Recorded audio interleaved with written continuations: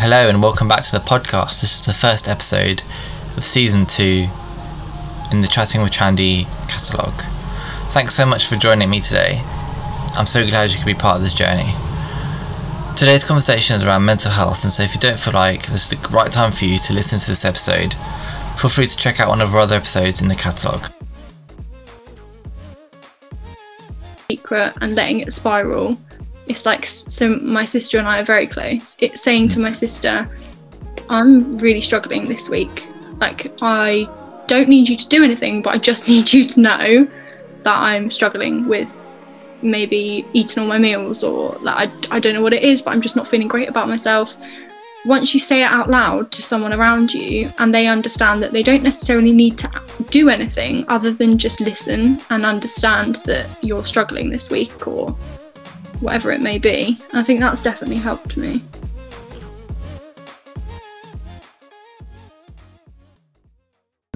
Taylor, do you want to talk a bit about what you do in your social media work? Yeah, sure. Hi. So my main Instagram account is around fitness and wellness, and also a lot to do with mental well-being as well as physical well-being, and a lot about the law of attraction and practicing gratitude, and basically just looking after yourself from the inside out. And I have also recently started my own business, which is a fitness and wellbeing app, which is called Ignite. And what was the motivation to start the Instagram account in the first place? Because I know that when we first spoke, you just started out and you were just building momentum behind it. Yeah, so I joined the gym in around January 2018. And then it was about a year later where I started posting little updates on my Instagram, mostly for accountability. But also I knew that it would be a really good place to meet like-minded people. I think that is one of the definite benefits of social media, is that you meet people who are interested in the same things as you, who you wouldn't normally meet just going about your normal day-to-day activities. Yeah. So I started posting little updates, and then it kind of became like a bit of a community. And then there were people that I would like check in with and speak to and share ideas with and share workouts with. And then I realised that I could work with brands as well. And so that was fun. And I also realised that the more I spoke about the things that I was going through, or especially with recovering from disordered eating, the more I shared, the more it resonated with people. And it was just, like a safe space for me to articulate how I felt about things. And then I realised that I could actually help other people as well. And it must have been really rewarding for you to be speaking with people who were opening up to you about what they were going through as well.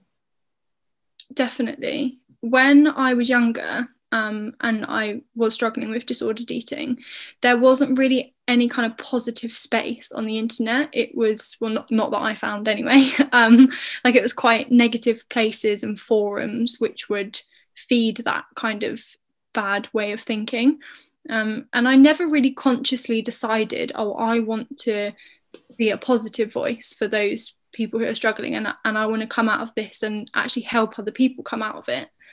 But it happened quite naturally, and now I feel like my purpose is to help people find a place where they feel genuinely happy, not just like gain muscle or lose weight, but actually fix what's going on inside and kind of share the almost like coping mechanisms and tools that I've introduced, not even just from things that I've done, but also like books I've read and podcasts I've listened to, and put that all in one place for people. And I guess for your own mental health, it's helped a lot with this journey you've been on. Has there been any challenges along the way that have not stopped you, but kind of made you think of a new way forward and adapt the way that you're going and the way you're doing things? I think there's probably like two sides to that. One would be my mental health, and the other would be like business challenges, because my Instagram has become a business. So then you have So for the first side of it being my mental well-being and the way that I think, is that I definitely needed to be very confident and genuinely happy in myself to be able to offer that kind of help and advice to other people. Yeah. Especially around that topic, because if you're, I would say that having an eating disorder is like being an addict. It's like if you have a recovering alcoholic, you need to be pretty strong to then be around people who are drinking. Like, so in order to help other people come out of their eating disorders and be strong and listen to what they're currently thinking and what they're currently going through, I needed to be even stronger, that those kind of conversations wouldn't be triggering for me. And to look after myself in order to be able to help people look after themselves. And what sort of things do you do to help manage your own mental health that might be a useful insight for other people to use to help them? I think that I've just become very honest, especially with the people close to me and around me, that if I am struggling a little bit with something or the way that I'm thinking, rather than keeping it secret and letting it spiral, it's like, so my sister and I are very close. It's saying to my sister, I'm really struggling this week. Like, I don't need you to do anything, but I just need you to know that I'm struggling with maybe eating all my meals, or like I don't know what it is, but I'm just not feeling great about myself. Once you say it out loud to someone around you and they understand that they don't necessarily need to do anything other than just listen and understand that you're struggling this week or whatever it may be, I think that's definitely helped me. And on the business side of things, you said that was a challenge. What sort of things did you encounter that? Yeah, so having social media, building a business from social media is incredible. You can build your perfect target audience for free, essentially. If you have a social media presence, there are so many benefits. You can reach your target audience, you can engage, you can make your content personal, you can build friendships, and there are so many incredible benefits there. You can start a huge business with essentially no money, but you also have to set boundaries and understand that with a platform like Instagram, for example, there are algorithms and your posts may not do well, and that doesn't mean that your post isn't good. It can mean anything. Like, for example, my account at the moment, because I've been so focused on building my business off of Instagram, my engagement is horrendous. And you have to just not look for validation through likes and followers. And if you set out to build a business on social media, you need to know your worth off of social media and just like ride that algorithm wave and take the highs with the lows and just be consistent and like detach yourself from that kind of validation that comes with likes. And I guess for you, I mean, you spoke about your own mental health journey and stuff, and the fact that Instagram operates the way that it does, how did that affect you at the start, and how do you deal with that now? I think in the beginning I was definitely a lot more focused on the numbers, and I would find myself spending a lot of time on Instagram. And definitely as time's gone on and I've just realised that I can achieve everything I want to achieve without spending my life on my phone, I just feel like I have a bit more of a balance with it now. It's very interesting though, because the type of posts that do well on Instagram, so I've done a little bit of a social experiment in the last couple of days. So yesterday I posted a picture of a book insert that I'm reading, and I wrote a caption about basically the value that I have found in this book and why I'm really enjoying it and recommending it. Then today I posted a picture in my bikini saying can't wait for summer, really basic caption, really basic photo. And it has, yesterday's post didn't even get 100 likes. Today's got about 400 in an hour. And it was just, I was not sure whether I was going to do a post on that. But Instagram's always going to be like that. It's always going to be a little bit basic. And it's just about deciding that you want to post quality, valuable content and not worrying about whether it's going to do as well as a different type of post. It's about doing what you love and finding your own way of expressing yourself to help other people, I guess. Yeah, because even if only less than 100 people liked that book, for example, and went and bought it, then how much, and just talking about business and monetary value here, say 80 people liked that post and they all went and bought the book and it was an affiliate link. Yeah. The return on money from that is going to be great. And actually I did link the book and a lot of people did go and buy it and it was an affiliate link. So that's business minded. Also, it's a self-help book, so it's going to go and help those 80 people who bought the book. But then posting a bikini picture, let's say it got 2,000 likes, what does that do for me?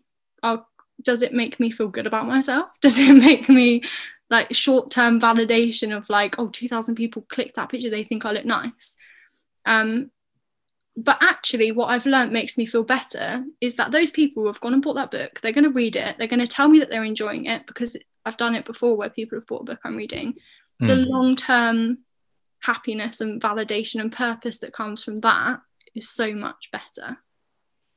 And I know you're quite a reflective person and you always express that on social media, and it's really, really insightful. And I want to know if you could go back to when you started this journey on Instagram and give yourself one piece of advice, what would you say? Start the business sooner, because I know at the beginning I was always thinking, oh, but I've only got this many followers and oh, no one's going to be interested, or not saying 100% what I truly felt about things because it wasn't on trend and it wasn't trending, you know? Just being a bit more, I think I've always been quite open with my opinions on things and how I feel about things, but starting the business sooner, because I kept almost making excuses and saying, oh, but I haven't got this many followers, people aren't going to be interested. But if you've got an idea and you really care about it and you feel so passionate about it, it doesn't matter whether you've got 10 followers or 100,000, because it's all about how many people actually really believe in what you're saying as well, and you can do well. So yeah, I'm happy with that I'm doing it now, but I kind of wish I had done it just a little bit sooner. And obviously over the last year, everyone's been affected by COVID, and finding hope is quite an important thing for me, and expressing that to other people. And so my last question to you is, if you had to give anyone advice on just a general piece of life advice, what would you say? This is your life now. That every morning you get to wake up, and I know that sounds a little bit cringe on the surface, but practice gratitude. Like, this is your life. Don't press, every time you press snooze, you're pressing snooze on your life. And you need to not care about other people's opinions. You need to not care about whether it's going to work out or not. Like, this is it right now. It's not, oh, next week or tomorrow or next month. Like, this is your life. And I think people just need to take that a little bit more seriously and stop thinking that they have so much time. Great. Well, thank you for joining me today, Taylor. Thanks for having me. Nice to speak to you. If you feel like you're struggling with your mental health and you need someone to speak to, please reach out to your GP. There's also free support services like the Samaritans, who you can phone on 116 123, 24 hours a day, 365 days of the year. There's also the Hub of Hope, where you can research local resources in your area. Please remember, you don't have to do this alone.